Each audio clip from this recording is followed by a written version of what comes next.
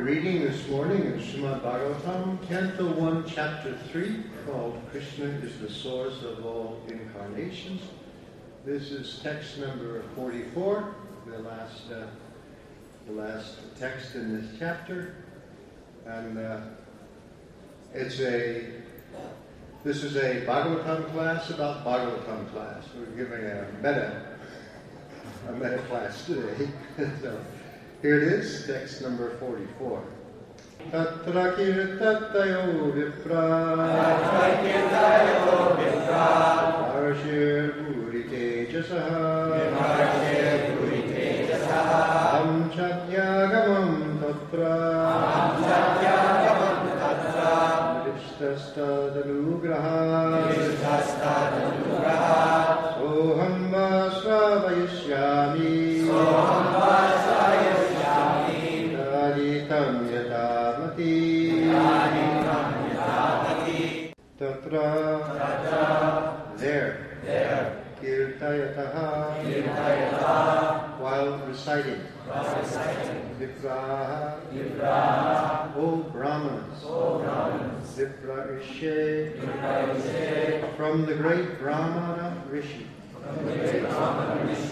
Guri Greatly Tejasaha Powerful Aham I Cha Also Adyagamam Could understand Tatra In that meeting Nivishtaha Being perfectly attentive Tat Anugrahat By his mercy Saha That very thing Aham I Vaha Unto you Shravayashyami Shall let you hear Yataditam Yatamati As far as my realization. This is Sutta Goswami speaking to the sages at Naimisharanyan Forest, talking about his previous hearing of Bhagavatam. O learned Brahmanas, when Shukadeva Goswami recited Bhagavatam there, in the presence of Emperor Parikshit, I heard him with rapt attention, and thus, by his mercy, I learned the Bhagavatam from that great and powerful sage. Now I shall try to make you hear the very same thing as I learned it from him and as I have realized it. Srila Prabhupada's report.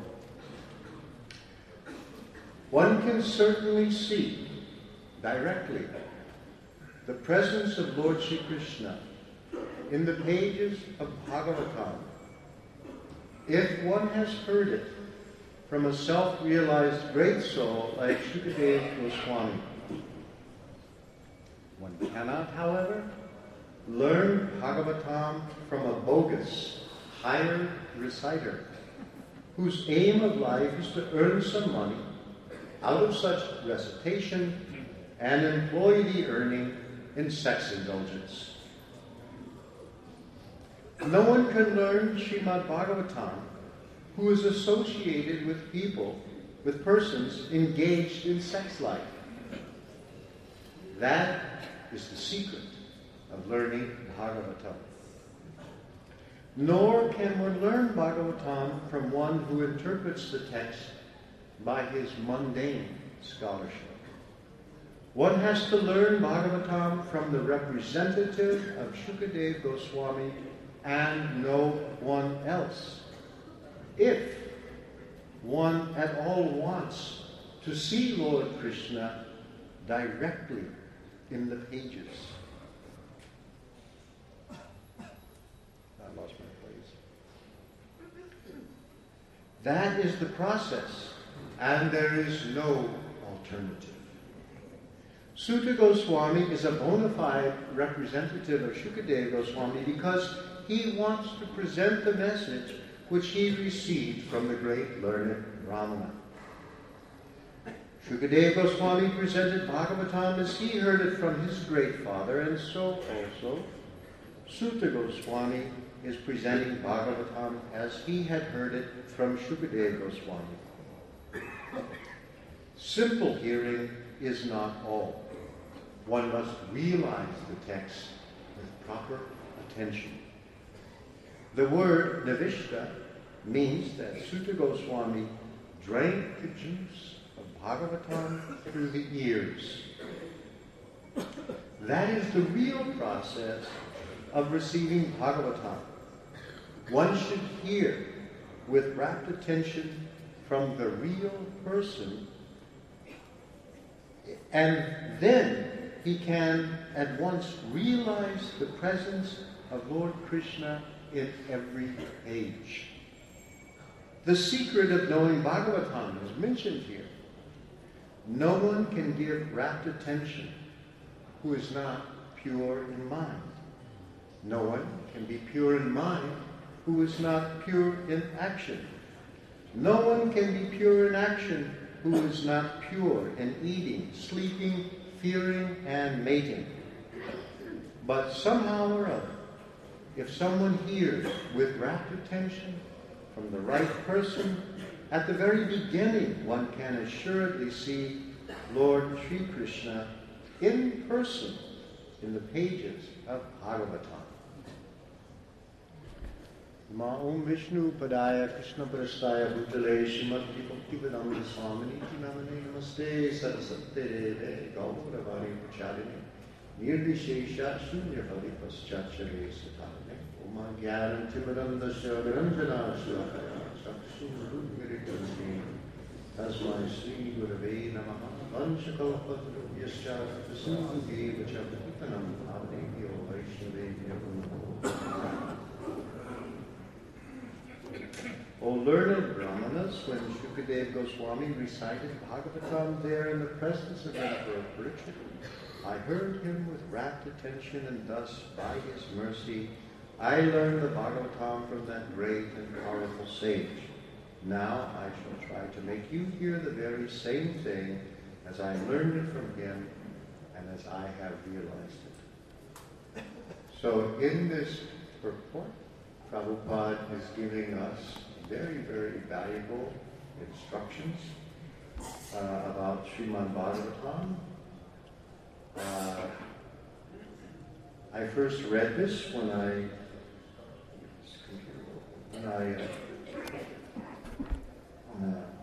moved into the temple. In those days, the Bhagavatams were only available. First canto was only available in the temple. The books that Prabhupada had himself brought of Bhagavatam, so I read it in those original ones. And at that time I was taking some university courses. I was still in graduate school in religious studies. And I actually wrote a paper basically on this purport. Because it's very, very interesting. Here's Bhagavatam, speaker and a hearer. Although one thing you should notice here that Prabhupada is talking about an oral recitation. Suta is talking to the sages of Naimisaranya Forest. Shukadeva Goswami was talking to Maharaj Parikshit. The sages gathered there. Presumably nobody had any books. No one was taking any notes. Or had their iPhone recording. They were all listening. It was all talking and listening. But you notice how Prabhupada talks about one can certainly see directly the presence of Lord Sri Krishna in the pages of Bhagavatam. Now suddenly there's a book. The pages of Bhagavatam. It's kind of interesting how Prabhupada suddenly makes that switch, and you realize he's talking about this book that we're holding in our hands. Prabhupada is the speaker, and we are the hearers. And now, what this purport gives is the conditions under which Bhagavatam can actually take place. It has to be enacted. And when I read this, I was reminded something that I had cell phones off. I was reminded of something that had just learned in a course, which is analogous to this. There was an Oxford professor of linguistics named J.L. Austin, who was famous for some linguistic analysis. He was talking about the function of language does all kinds of things, and he talked about something what he called performative utterances. Awkward, stupid name, he said so himself. And this is analogous to the Bhagavatam, because a performative utterance is something like this: I now pronounce you man and wife. Or I sentence you to 10 years in jail. Or I bid $10,000. See, it's not just making a statement, it does something. So, for example, let's take I sentence you to 10 years in jail. Now there's a sentence, and you could say it, and if I walk up to somebody in the street and say I sentence you to 10 years in jail, what happens? Nothing. What's going on? It's just words. But if the speaker is authorized, that is to say, a judge in the court of the state, duly appointed, and the hearer is authorized, someone who's been convicted of a crime by due process of law, and the judge says it, then he goes to jail for 10 years. He said there's potency. You see, so it reminded the speaker is authorized, the hearer is authorized, and something happens. So this is similar to Bhagavatam. It's not just mundane literature. This text is read in universities. It's read by scholars. It's read by students. They study it very carefully. They know Sanskrit better than most of us. But Bhagavatam does not happen. It does not take place. So we've also been meeting here with the ILS, the ISKCON Leadership Sangha, and our interest is what is ISKCON and what is it for. So here's one take. ISKCON is what Prabhupada had to do to make Bhagavatam happen. It wasn't enough that he brought the books.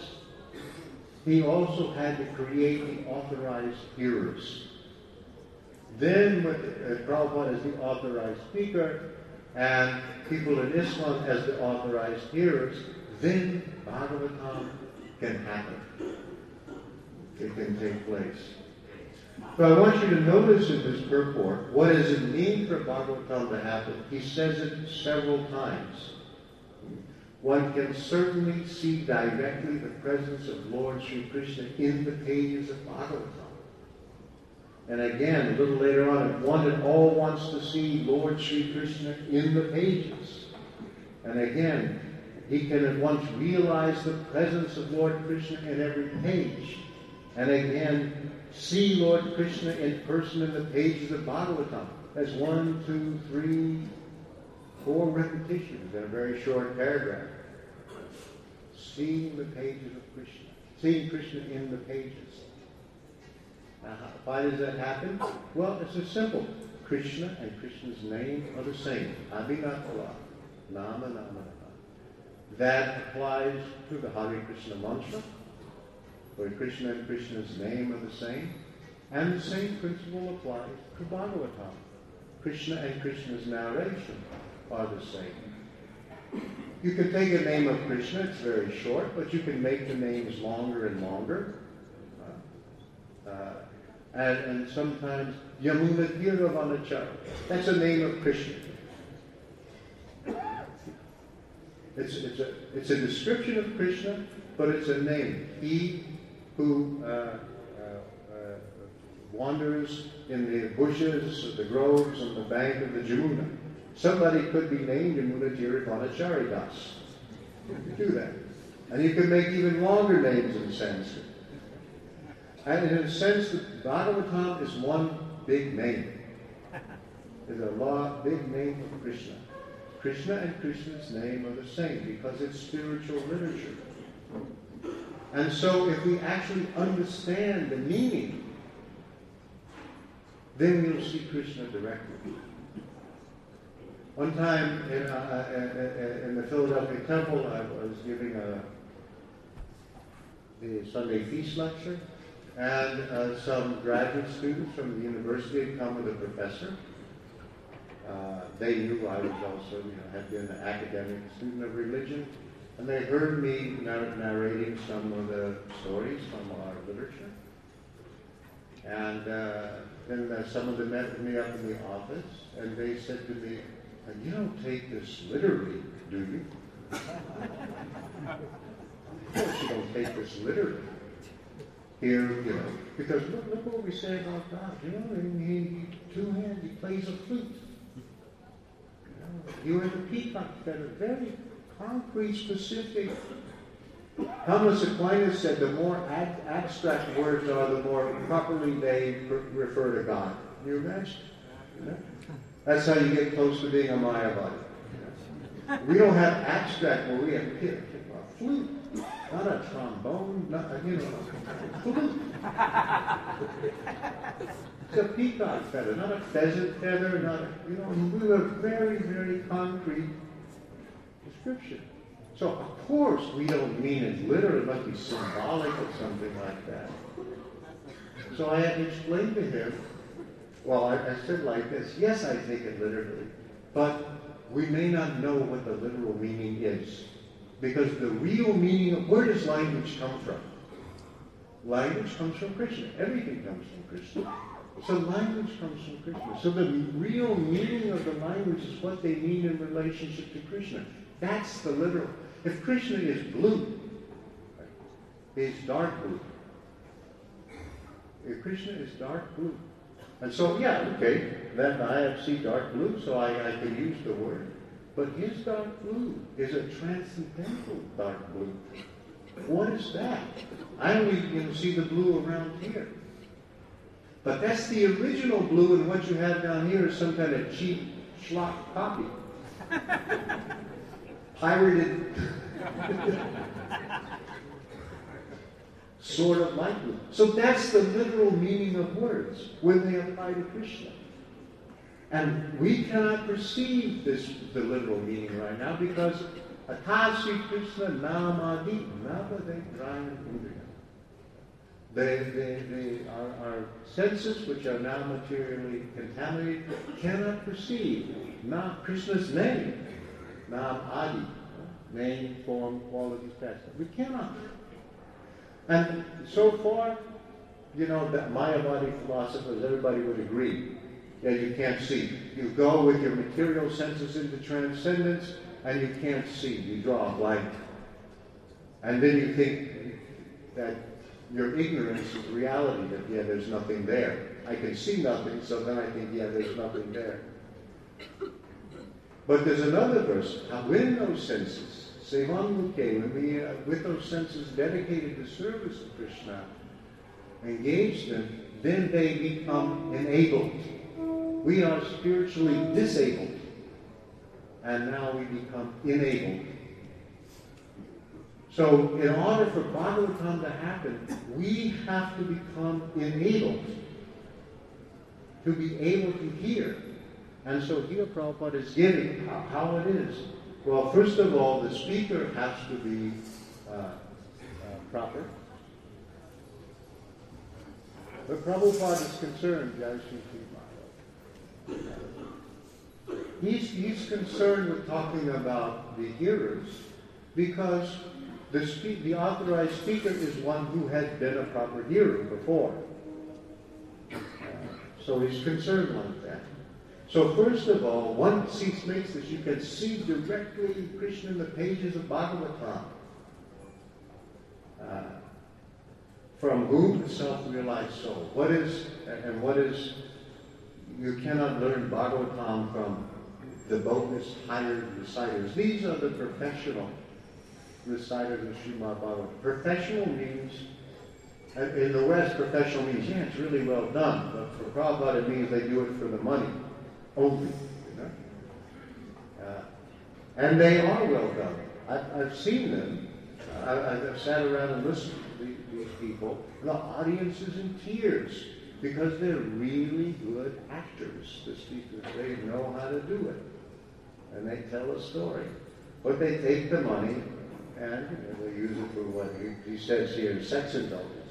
Maybe just mean they're mundane householders. But anyway, that's their idea. But they're talented. They are really talented. I remember one of our very first festivals here, they got a professional kirtan group to come because they really know to play the drums and they sing very well. And they put them on our stage and Prabhupada was so upset. He would rather have our people with our clumsy thump, thump, thump, thump, thump, thump, drum playing or whatever else, not being able to carry a tune and not knowing so many melodies. He'd rather have us than these experts because they were professional. So that's one thing. And again, after saying no one can learn Bhagavatam, Srimad Bhagavatam with a person engaged in sex life. Now Prabhupada will explain this later on, how this has to happen. And then he said, Prabhupada uses another word that shows up several times in the purport, the secret. You see, there's a secret. It's confidential. Everybody will not be able to appreciate it. Now this is important because you should understand what ISKCON is for, is to make us able to give us the keys to the secret, to empower us to be able to hear Bhagavatam properly. So this says here, one has to learn, first of all, Bhagavatam from the representative of Shukadeva Goswami, that is someone who is a proper hearer. Shukadeva, we're talking about Sutta, is the representative. He heard it properly, and now he tells how he heard it with his rapt attention. He was able to give it that focus. If one at all wants to see Lord Shri Krishna in the pages, that is the process. That is the process. And there is no alternative.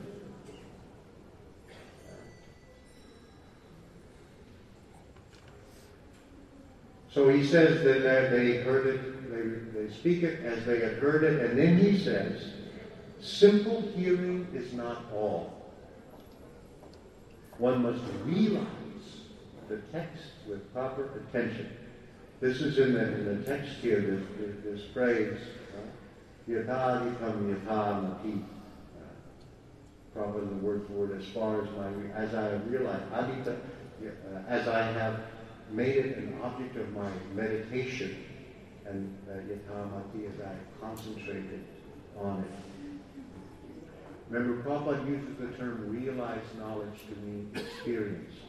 It also is the way he translates vijnana.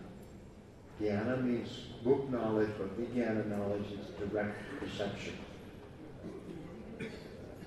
Realized knowledge. One must realize the text with proper attention. And then he takes the word nivishta, being concentrated on, being really there, present. Not when we chant japa, you have to be present. Be fully there and not your mind going anywhere else and concentrating. So the same way with Bhagavatam, hearing in a class or taking the book up and reading it. The word nivishta, you say he drank the juice of Bhagavatam through his ears, like you're super thirsty and you're really eager to get some juice, like that eagerness to taste.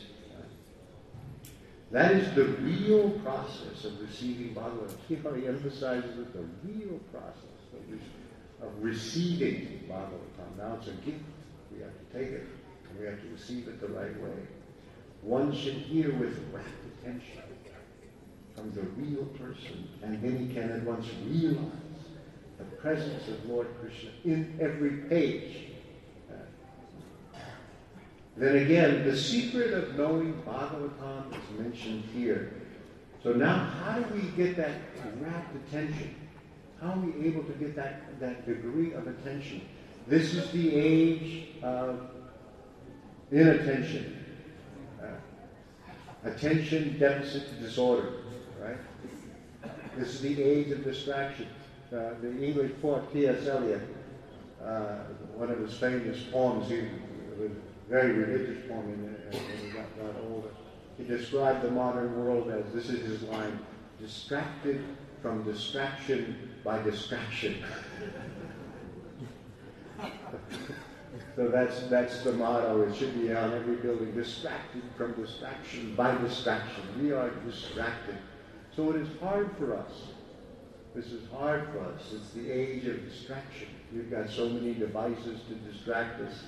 The big thing, the mortality rate, people driving their cars with their cell phones, their iPhones on, texting. So distraction from distraction. So this is hard for us. We are in the age of inattention. So how to give rapt attention? So he says, no one can give rapt attention who is not pure in mind. That's the first thing. Now, actually, if you really want to pay attention, the mind has to be in the mode of goodness. In the mode of ignorance, you don't know what's happening. Whatever you see it wrong. The mode of passion, you're narrowly focused on the objects of sense gratification, and you can go from here to here to here to here. But the mode of goodness, you are detached and alert. We don't see the mode of goodness anymore. People should be cultivating the mode of goodness. No one knows what it is. Prabhupada said, formerly, he said, the standard of advancement nowadays is the mode of passion. Narrowly fixed, narrowly excited consciousness fixed on the objects of desire. And that's the standard of advancement, is the mode of passion. Economic development. What do they get together and talk about? Economic development. He said, formerly the standard of advancement was the mode of goodness. Just that much. That's not even transcendental, but that's just getting to where you can begin to become transcendental. We are not sure. And of course, all the intoxicants, everything else, it's just the mode of passion leads to misery, and then to take care of the misery, alcohol, drugs, whatever else, to deal with it. And it's going in that direction. So it makes it hard to do Bhagavatam. You have to get cured of so many things. No one can give rapt attention who is not pure in mind. It's just a fact of life. That purity of mind has to be there. How can we be in purity of mind? No one can be pure in mind who is not pure in action. So our behavior has to be pure. Our activities has to be pure. What is pure in action? He says pure in eating, sleeping, fearing, and mating. Fearing is defending. In other words, even the basic animal, biological activities of life we have to learn how to do in a pure way.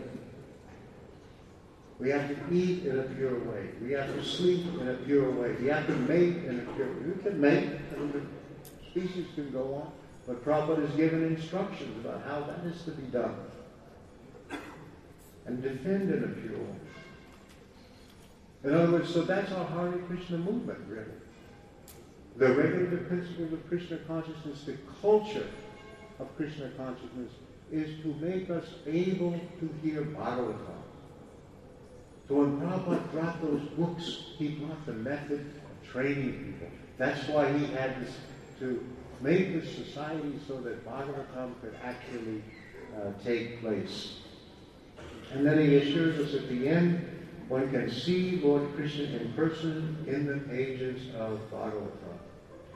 Interesting, this is the last verse in the chapter, but in the next verse, chapter 4, text 1, Prabhupada somewhat continues the purport.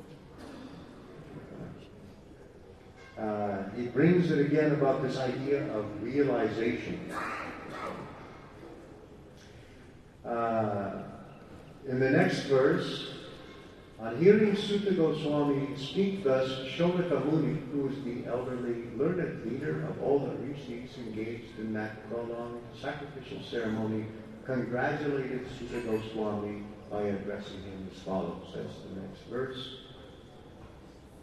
And Prabhupada says in his purport, he stood up to congratulate Sri Suta Goswami when he expressed his desire to present Srimad Bhagavatam exactly as he has heard it from Shukadeva Goswami and also realized it personally.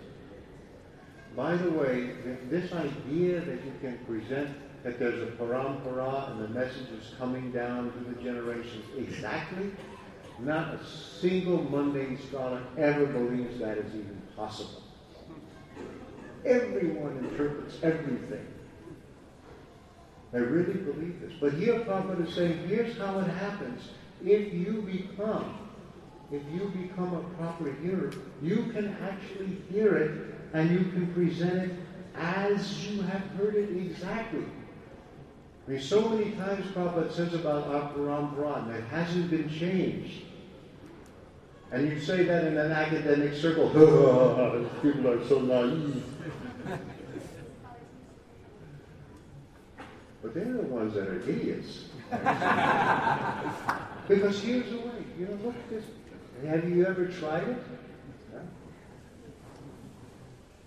It used to be in universities. Universities were originally for clergymen, students used to be, at least, were supposed to be brahmacharis. This was the tradition even in Europe at one time. But what's happened to the student class? So they've also, actually, this kind of tradition was also there before at one time. But we've made advancement now. But this is how it happens. This hearing, exactly as he heard it from Shukadeva Goswami, but this is the interesting, and also realized it personally. Because you would say, well, a tape recorder will do that job. Just exactly. But there's something else. This idea of realized knowledge. So Prabhupada gives us very interesting discussion of this. Personal realization does not mean that one should, out of vanity, attempt to show one's own learning by trying to surpass the previous acharya. So personal realization means there's something to it that's your own, that's actually related to you, that you could say originates from you. But it doesn't mean this business, where I'm going to find something new that this is my original contribution. Again, in academics, when you write a doctoral dissertation, you have to show how you're making an original contribution. I mean, in principle, there's just one truth, right? At least you used to think like that. There's one truth. But then everybody has to say something new. I mean, if you just agree with somebody else completely, you don't have a career. You have to come up with some novel thing. That's the thing. So, but this is not the idea that I'm going to find something, I'm going to show one's own and demonstrate my cleverness and by coming up with something no previous acharya has ever seen before. This is my contribution. He must have full confidence in the previous acharya. And at the same time, he must realize the subject matter so nicely that he can present the matter for the particular circumstances in the suitable manner. In other words, you've got it, you've made it your own, you come back out with it again, it will be inflected with your own personal feelings or something like that. How to say it? It will be yours. Just look at Bhaktisiddhanta Saraswati Thakur's way of speaking and look at Srila Prabhupada's way of speaking. Now, I got something, a transcript of Bhaktisiddhanta notes of his lectures, his writings. Really hard to read. This incredible vocabulary. And I sat down and went through it again and again and again and finally understood what he was saying and realized I'd already known it. Prabhupada had told us already. What a difference in style. And I could see why Bhaktisiddhanta Saraswati Thakur talked that way, because you really had to pay attention in order to get what he was saying. But Prabhupada had, so you can see the difference in manner and vocabulary and way of speaking, and yet the same thing is being transmitted. Exactly. Precisely. So that's an example of realized knowledge. He must have full confidence in the previous Acharya, and at the same time, he must realize the subject matter so nicely that he can present the matter for the particular circumstances in a suitable manner.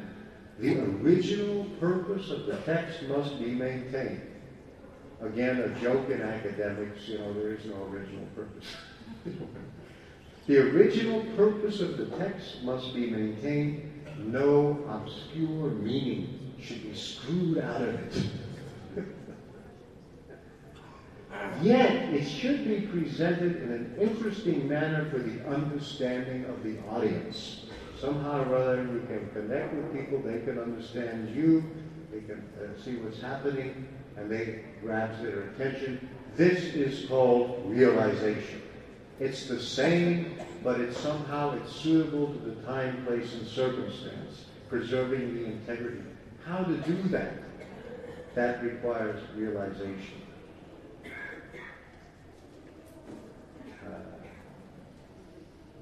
So here, that's how Prabhupada carries on a little bit and talks about this realized knowledge. So we should appreciate that what the information Prabhupada has given us. This is the process. Here, as Prabhupada had put it very simply, to take the medicine, you have to follow the directions on the bottle, and then it'll work. A bottle, as they say in England. We say in America, we say bottle. But they say bottle. It's the same word. Just in case there are any. So that's how you take it. According to the directions that's given on the bottle. And here's the directions. How to do this. We're doing it.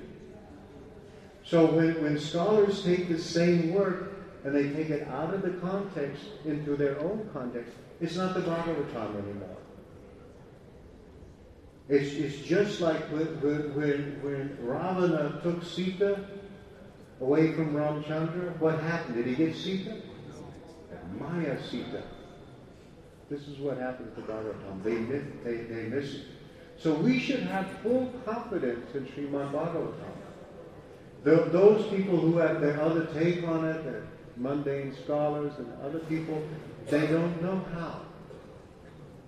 They've got the Maya Bhagavatam. And you can sit there and be... Because many people now, we're going to college, you're hearing their take on it, and some people get really confused about it. But it's this is the process. And there is no alternative. And we can say to them, this is our process for realizing the holy name, for having direct experience, Parishanabhava, direct experience of the Supreme. This is how we do it. This is how, if you want to see God face to face, you can. This is what you have to do. If you don't want to do it, okay, that's your choice. But don't say that we aren't doing it, or we haven't realized it, or we haven't understood it. This is the process. So we should be full confidence. God has gone into eclipse. We're going to bring him back.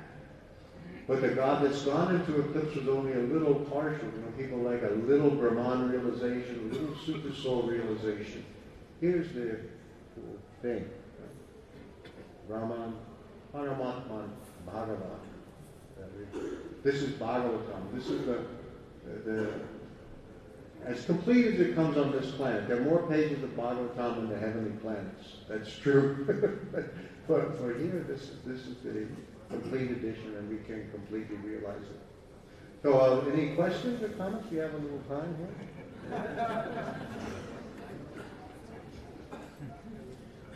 I have to make an announcement first. This morning, it was announced that today there will be a seminar on chanting in the Mayapur tourism offices. I guess this means the seminar is in not a seminar about chanting in the offices, but it's, well, I mean, you can read it two ways.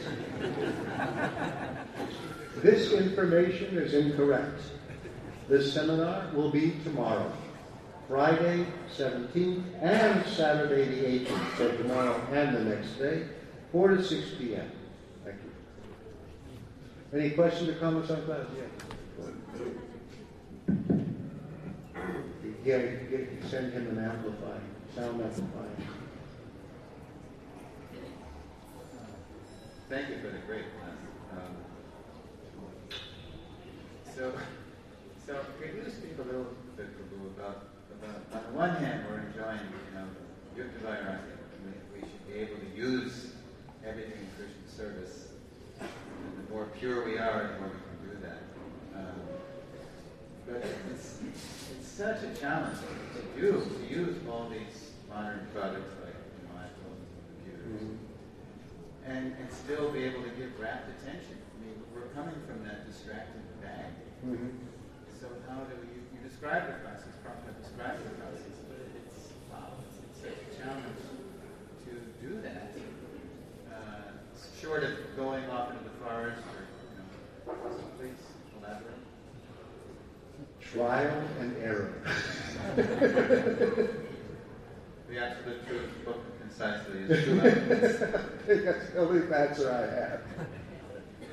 Thank you. Okay. The mic is being passed around on its own, so I lost control of the process. Go ahead.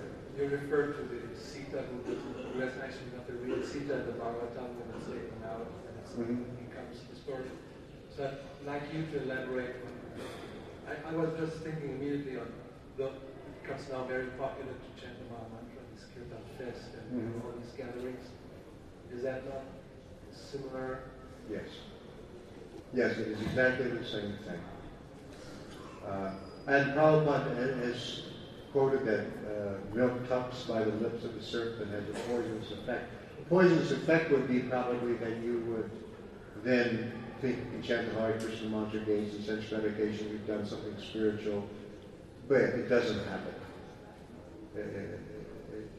Also for japa and for sankirtan, kirtan, all these things, this is what's required.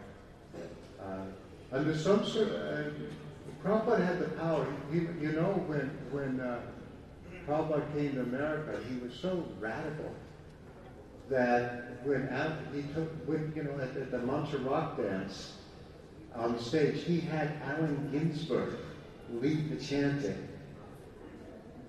I mean, you talk about.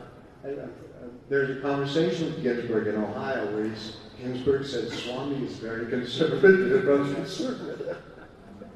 I mean, he was, for that time, the most openly gay American celebrity that there was, and I mean, his boyfriend was on the stage with him, and he was leading the chanting. I mean, Prabhupada was he did what he, but somehow, even though he led the chanting, because Prabhupada was there and Prabhupada authorized it, that was a very special circumstance. I would not imitate this, but we should.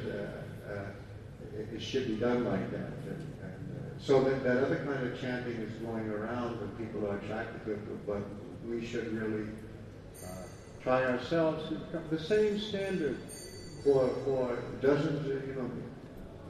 Prabhupada didn't care so much that we have musical. I mean, it's good to do these things. But the first thing is what's in this thing about the purity, one's own purity.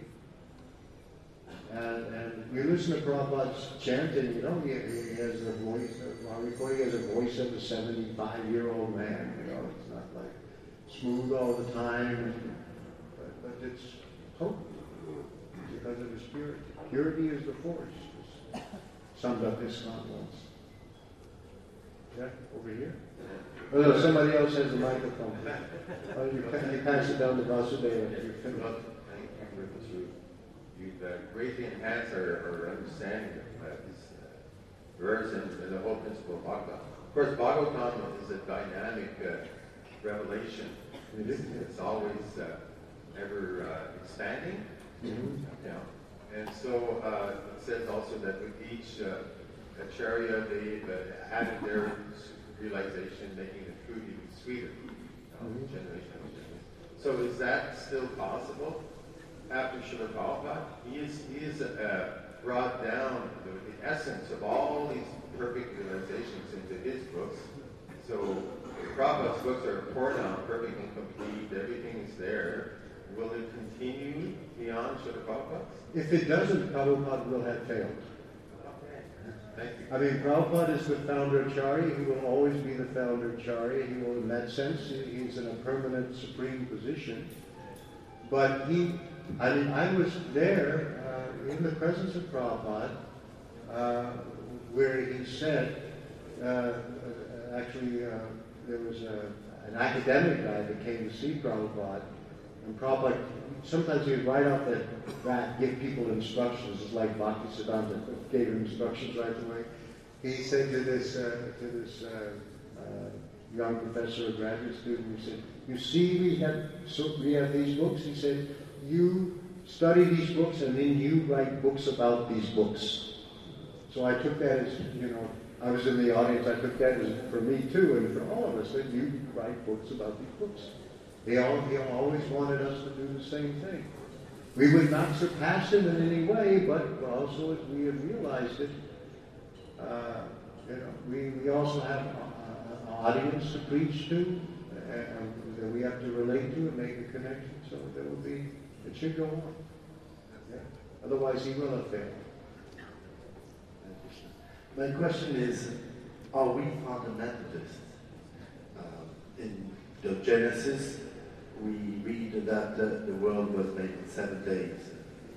Adam and Eve, etc. And these stories of the fundamentalists reckons that these stories are important, they should be taken literally.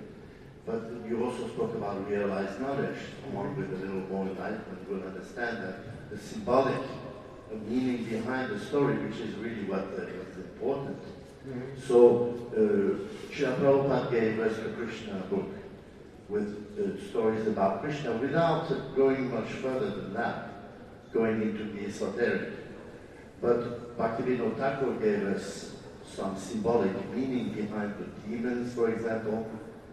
Isn't it that a higher consciousness to give value to the meaning and to the symbolic interpretation, and say the real thing is not there? Well, I would like to know is, are we fundamentalists?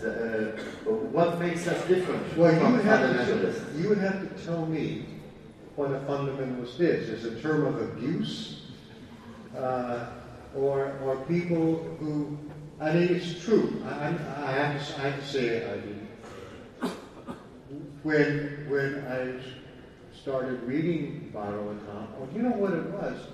I wrote Prabhupada a letter. I was going to be writing a doctoral dissertation. He told me to do it, and he suggested that I defeat Darwin. And I went into a state of shock. because part of my growing up was in Oklahoma and Texas. And I knew these people who didn't believe in Darwin. And, am I supposed to become like them, like a great big stupid neon Jesus Saves sign? That was my idea of fundamentalist, and here Prabhupada was saying defeat Darwin. And then I thought about it, and I thought, well, if everything comes from Krishna, then Darwin is wrong. Then I thought, well, yeah, it follows that it's wrong. I just never thought, well, how are we going to defeat it? It obviously has to be wrong. Anyway, it's interesting. Then I happened to meet Sadhaputta. He was out on Sankirtan for New Vrindavan or something. He just got a PhD in mathematics. And nobody knew what to do with him. They made him the treasurer because presumably he could count. PhD in mathematics. But the real talent of a treasurer is to say no and where's your receipts, and he really didn't have that talent. So they didn't know what to do with him. So I showed, he came and I just met him for the first time, and I showed him this letter I got from Prabhupada. How can you defeat Darwin? And Sadhguru said to me, yeah, Darwin is wrong, he says. I figured that out before I ever met devotees. He says, actually, most mathematicians know Darwin is wrong. They just don't say anything because it upsets the biologists so much. And then he started to give me arguments later that, he published and everything about this. So that, that helped my faith some. Some like that. So, in some ways, we may, some people resemble fundamentalists. Certainly they call Prabhupada a fundamentalist. We have to accept the meaning as it's given. It seems like that. But you have to understand this about realized knowledge. And we have our acharyas. Sometimes they tell us what the different meaning is. I mean, even Christians, the current, like at least Protestant fundamentalists, they believe God created the world in 7 earth days. But St. Augustine said, these aren't human days. Because that hadn't even been started yet. So I mean, a long time ago, there were people had some kind of understanding of things different from what is now, biblical literalism. So to me, my understanding is, yes, I accept the literal meaning, but what is the literal meaning of words? The words refer properly in their true meaning to God. Even you can understand, you can say God is love. Well, do we really know what love is? What you have down here is something like love, some reflection of love, some, dim little glimmer of love. You want to know what love really means? That's love. That's the literal meaning. What God does, that's the literal meaning. And down here we have the symbolic, the allegorical or the derived meaning. So this will educate us in knowledge. So you have to take what Prabhupada said together with the process and use the process. Then I don't think there's any problem. But people will call you a fundamentalist. That's true. Bear the badge proudly. What is that? It's after. Do we have to leave strictly on time? I'm afraid. No. Okay, go ahead. The guy with the microphone says no. There's a lot of reference in the purport to realization. Mm-hmm. And we all have experience. Sometimes we realize something, and the next week we totally forgot what we thought we realized. And Prabhupada also uses the word assimilation. Mm-hmm. So is there a difference between realization and assimilation, meaning one you've got it and one is kind of coming and going, and when a passion comes and totally forget it? You could take it different ways, I suppose. I think realization goes up and down, not because it's not realization, but simply because it's the beginning of realization.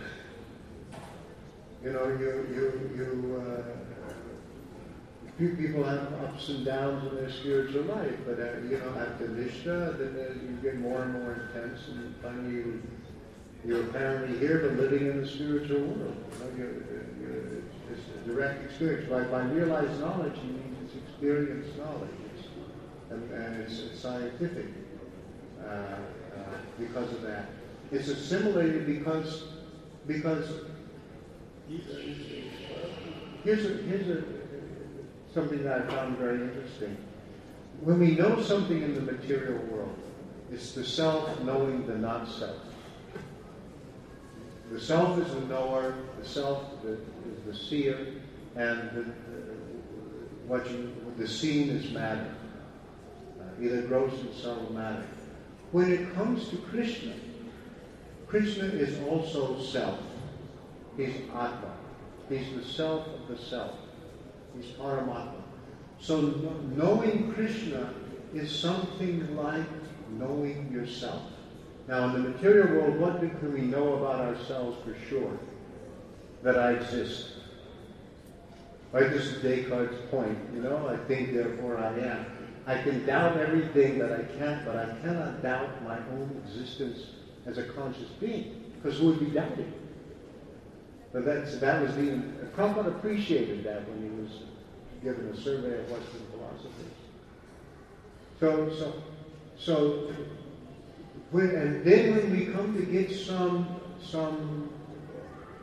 not very advanced realization, but some realization of Krishna, we suddenly discover that we cannot doubt Krishna's existence. I mean, this happened to me. One day I realized I was absolutely convinced of the existence of Krishna. Totally convinced of the existence of Krishna. And the first thing I thought, what right do I have to be so convinced? Now, if there's logical proofs for the existence of God, but if you don't like a deductive argument, all you have to do is deny one of the premises. I mean, what a valid deductive argument is gives you what you have to do to deny it. Like, here's a deductive argument. All men are mortal. Socrates is a man, therefore Socrates is mortal. Right? That's the textbook example. So here I am, I'm Socrates, and I don't like it. I don't like that conclusion that I'm mortal. So I can say, how do you know I'm a man? Or, how do you know all men are mortal? Have you seen everyone? Maybe I'm different. That's the problem with deductive arguments. You can always.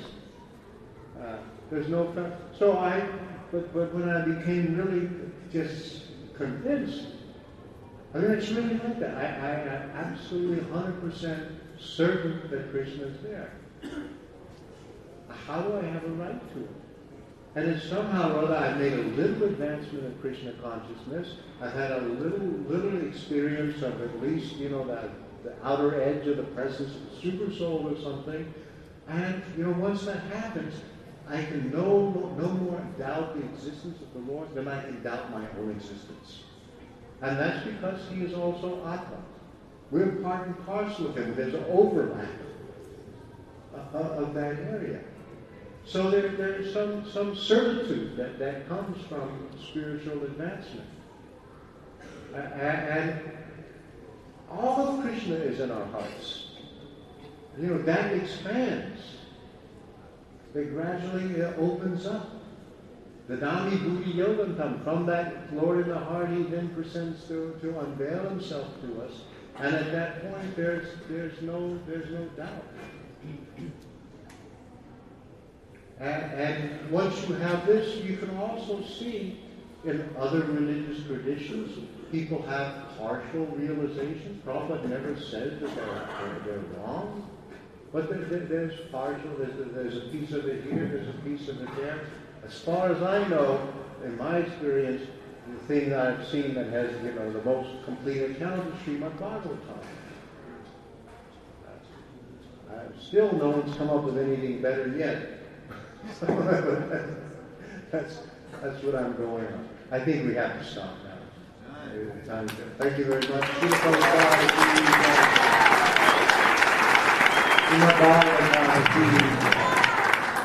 Jai Shri Vindhu Swarup Prabhu Ki.